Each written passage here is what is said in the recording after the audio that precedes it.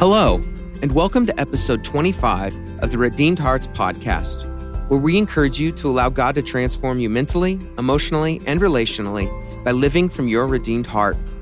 This episode is part 4 of a 4-part series entitled, What's Your Marriage DNA? Your hosts, Worley and Danina Kennedy, are licensed professional counselors and are the founders of Redeemed Hearts Ministries. Thanks again for tuning in to listen today.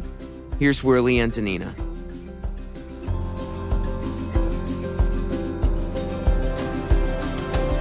Hi there, it's February and End of February. Yeah. And we are doing our 4th podcast here for the month where we've really tried to focus every week on marriage and really looking at the marriage DNA and what's our marriage DNA. What are the specific things that have helped us to love each other well? And we know every marriage out there has their own DNA, but we're just talking back and forth here about some of ours. Yeah, and just if you go back and you'll hear this in the beginning of the first one, but that there's basic principles and then also commands God gives. It's true to everybody.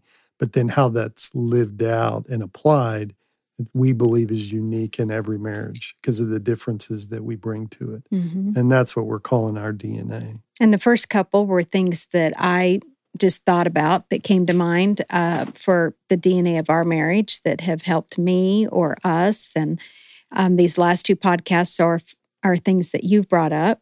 And in the last one, you brought up just the whole idea of looking at the emotion of anger and forgiveness and then serving. So today I think you're going to start us off with priority. Yeah, 3 more. And so the first one is priority. And the principle here is that in the same way that things flow from, and as a Christian, you should have heard this or you will hear this, things flow from our relationship with God. He's our highest priority. And then from there, our marriage, then our children, our parenting, from that, people outside of that circle into other relationships, and then into work and so on. But so priority is what we're talking about here. And I want to apply this to what happens between you and me, that not just this institution of marriage, but we as 2 people that see each other as people and value each other as people. And in graduate school, had a friend, a good friend, a fellow student, Don Wilson, who was from New Zealand, still lives there. He and his wife, Trish, and you've been able to stay in touch some through the years with them. But he had said something to me that has always stuck with me, and it was basically that the way he loves Trish is the most important thing. And he said something like, I cannot be a better counselor than I am a husband. Mm. And how well I love Trish will determine how well I love those or help those who I counsel. Mm-hmm. It's always struck with me and guided me throughout our marriage that I can't be a better counselor to somebody else than I am a husband to you. I can't be, and when I became a pastor, I can't be a better pastor or preacher than I am a husband to you. I can't be a better father to my children than I am a husband to my wife. That there's a priority that it flows from. And the scriptural basis for the greatest commandment sets the order of our priority. Love God first and love others. There's priority. And there's nothing wrong with that. Matter of fact, that's essential that we place priorities in these relationships. And basically, it's that how well I love God flows into how well I love you. In turn, that flows into how well we love our children. In turn, how well we're involved in relationships or work and so forth. And I'm going to talk about the greatest commandment. That's actually my next point. But I want to say one other thing about this before we get some of your thoughts, that when either you or I have something that comes between us, it affects everything else. And so... Because it's very distracting and... Or it could even be sin. You know, we're in an argument, or let's say I'm not caring for you like I need to because I'm being selfish. I can't ignore that and then go on and carry on the rest of my life and compartmentalize my marriage over here and then be a great counselor over there, or I'm a really good father, but I got a rough marriage, or I don't care for my wife. It starts with you and then it continues from you. And that's really what Dawn was saying. Don't think that I can be involved with all these people, helping these people, and not be attentive to what's going on with us and what I'm doing with you and what you're doing with me. I mean, when I was serving as a pastor, I constantly kept this in mind that if I give to Danina in my marriage and being who I need to be here, then the ministry itself God can do with as He chooses. But if I'm not attentive to you, then it doesn't matter what's happening over there. Then I'm not going to be a very good pastor. And I can honestly say, I mean, in the 13 years you pastored, your wife and your children, none of us would say that you put your ministry before us. I mean, we wouldn't. I mean, there are seasons that, maybe you're busier than others, but we didn't feel like you did not make us a priority. And I think that's been a real gift to us and given a steadiness to our marriage and family. Yeah. And it made us not have resentment toward the ministry too. That's making the point of just that it's priority. And I think priority is an important thing that we've been able to make and get squared away in our marriage, which really, unless you have something else, segues into the next point. One thing I do want to say, Sure. I think has to do with parenting, because I think sometimes there's the mindset that I can put my marriage up here on the shelf for these 20 years I'm going to be raising my children, or, very child-centered parenting mentality, and our kids require so much of us. Sometimes it's easy to do that. And I think, to speak to those that are living in that place, that's going to end up in don't do it. Your marriage put in a really bad place, because you're, number one, you're not going to parent your kids at the level that you have the ability to when you are two people, mom and dad, husband, wife, functioning as one, with your kids. Secondly, a lot of marriages deteriorate over those 20, 25, 30 years of parenting that happen there and don't make it at the end of that because they haven't been making the marriage a priority and then parenting out of that. So years ago, saw some folks and their marriage was in trouble, and in this case, the spouse, the woman in the marriage, had the conviction that the kids came first, and it was part of what was causing trouble in their marriage. And what I think you have to realize is the strength in being a parent flows from what you have with your spouse. And then I'm glad you paused this here before I move to the next point, because it's the same way with work. You might work in a construction job as a man and be able to do that job and even do it very, very well, and not at all be attentive to your spouse at home. But as a believer, you need to realize that you could be a better employee. You could have an eternal impact into the lives of people around you and into your energy for the job if you would make and be attentive to what's happening in the relationship at home. Mm-hmm. And you make a comment about it's because we're one. Mm-hmm. And we're intended to be one. And then from that oneness, we then carry out into the rest of the world. Mm-hmm.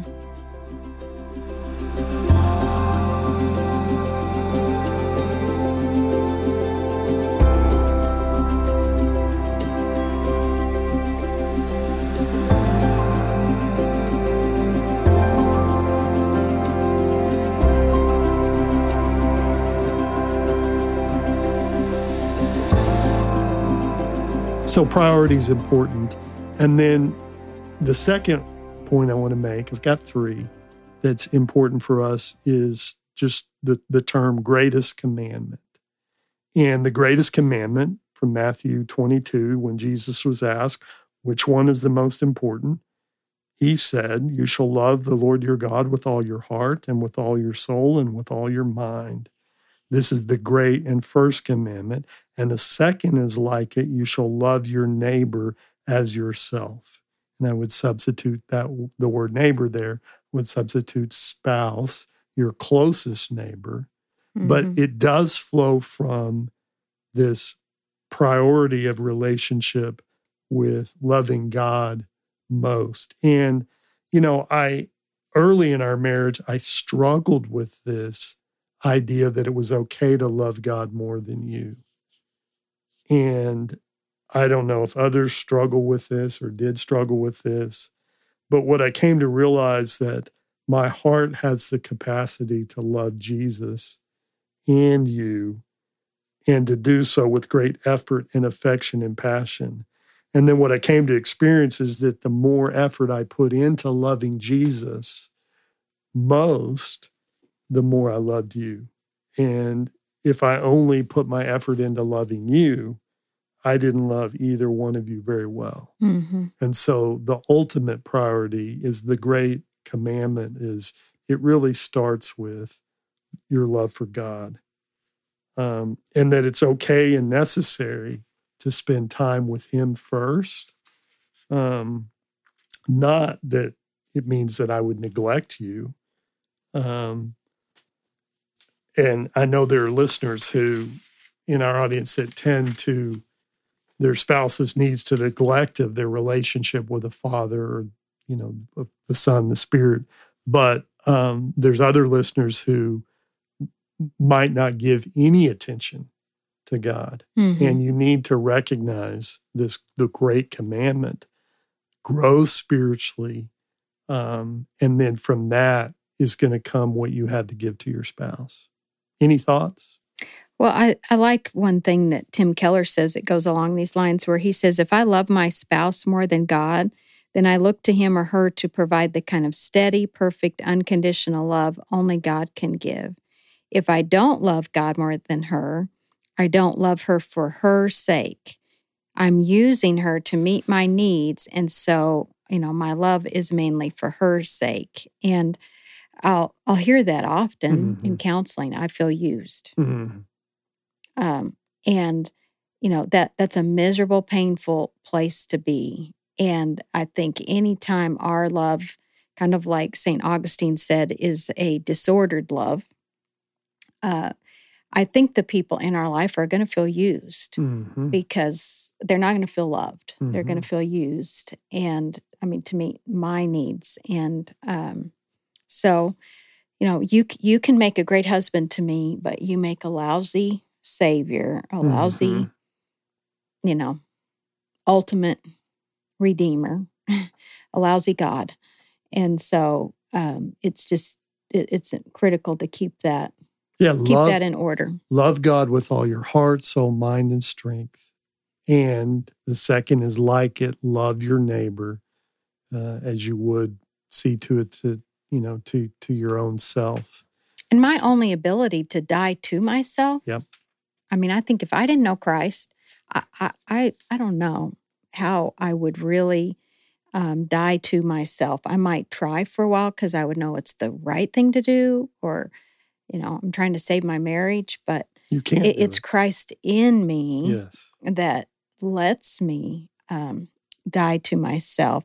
So as I love him, there's an emptying of me in that relationship with him first that then opens my heart up to be able to give and receive love from you in a healthier way. So for the DNA of our marriage, what's helped us is that we understand and agree with and apply the priority in marriage. And then the greatest commandment is our love for God first, that then impacts how well we love each other. And then the last one I have here is just a simple word, studying. Mm-hmm. Studying. Mark Hardy is a pastor emeritus right out of college, and he told me this, that I need to study you to understand you. And it's been a principle It's been a big job that keeps serving me and us. It's very helpful. It's helpful to a lot of guys that I talk to when I say, study your wife. Keep studying your wife. Basically, Mark was saying, I need to learn you. You're different than me. You're a woman. You're a 1 with a wing 2 or 9 on the Enneagram. 2 or 9. You're always thinking about how to improve things around you, including yourself. You're an ENFJ on the Myers-Briggs. You're people-driven. You're always thinking about people. You're an extrovert. You like to work ahead and be organized when we prepare for these podcasts. That's different than you. Yes. You get anxious or angry over certain things. You have style. You have class. You like certain kinds of foods and not other kinds of foods. Your brain can't compartmentalize as easy as mine. You're a firstborn. You're a leader. And on, but you're not like me. And these are all the things over years of just paying attention and learning and not knowing it all. You know, you're not going to know all this from day one. These are things that you learn and keep learning over time. And so studying has been an important part for me and for us, and it's ongoing. And I think by doing so, it allows me to appreciate you in the ways that you're different than me and to enjoy you for that. And how can you really love me well if you don't know me? I mean, it all be coming from, just what you think and not really, it might not be hitting me where I would feel even loved or chosen by you if you don't really know me. And it takes the focus off of me and what I want, and it's just on you as a person, not this institution about what I'm supposed to do. At times you're challenging. Yes, right? I am. You are challenging. A lot of work. I have to. You're a leader, so I have to work hard to stay ahead of you. Yes. But I had to study that and apply. How do I go about that, and what's that take? And sometimes failing in that, and which goes back just to tie that into our very first podcast this month on expectations. I had an expectation that you would lead like I lead because I'm, like you said, a firstborn kind of natural leader.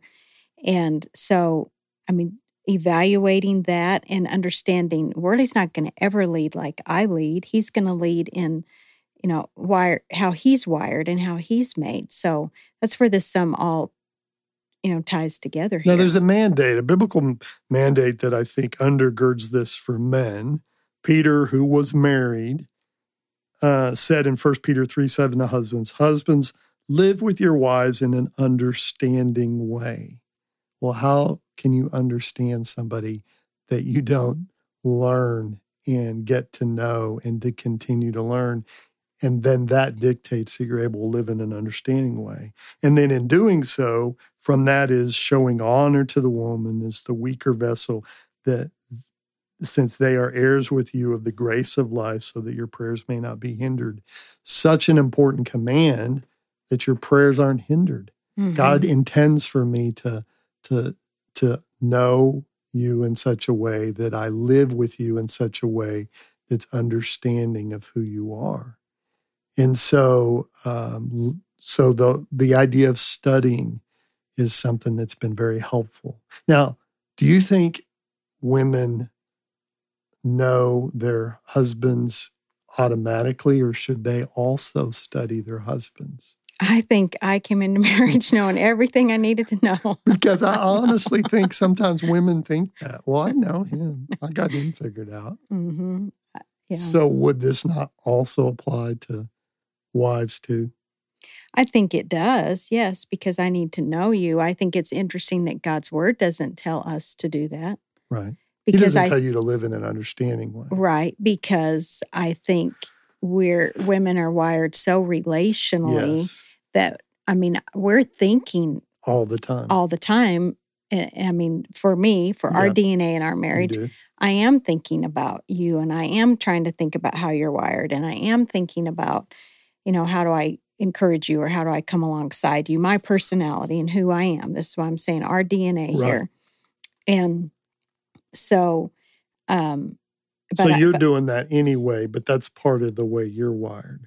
So I think I am studying you, but I think to live with you in an understanding way, this is where I would go back for me as a woman to the expectation part is I'm trying to understand who you are and how you're wired. I'm trying to understand the, context of what your life is like. Those are some ways that I show you respect. Those are some ways I, work to show you that I'm understanding you. And, I in 24, 25 years of counseling, I've yet to hear a woman say, that she didn't have that deep desire that her husband understand her. Yeah. It's always part of that, just that wanting to be understood and seen and known by your husband. And so I think for you to say to study, a man will go to school and study to do his career and do a lot of studying to be the very best at that career he can be. And, you're saying do that with your wife. Parents, do that with your kids. Study each of them where you know them individually for how they're wired. It's huge. But let's end this as we wrap up here in talking about marriage, and just one of the ways that I love you in a deep, deep way, because God has made you with a desire for this, is, that I do study and give thought to you and who you are, and continue to try to understand. And I think it gives meaning. I think it's part of what gives our enjoyment, because you do this with me and we do this with each other. And it's been something that's a part of who we are. And it's part of what's it's increased our friendship and our enjoyment. We do it under God's grace. We do it because Jesus is a part of this with us and at the center of it. But it's a good way to end, just to say that it's going to be something we're going to, continue to enjoy doing as the seasons change, as we're experiencing changes. We never stop learning about each other, and good stuff. Die trying. We maybe sooner than later. All right. So anything else? If not, we'll wrap up this podcast, and we'll look forward to seeing you guys again in March.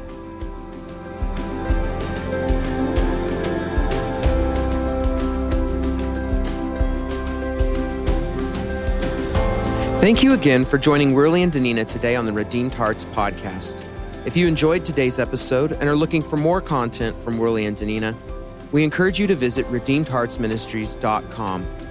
Just a quick reminder that Worley and Danina have their 4-part video series entitled Effective Communication available for sale on their website.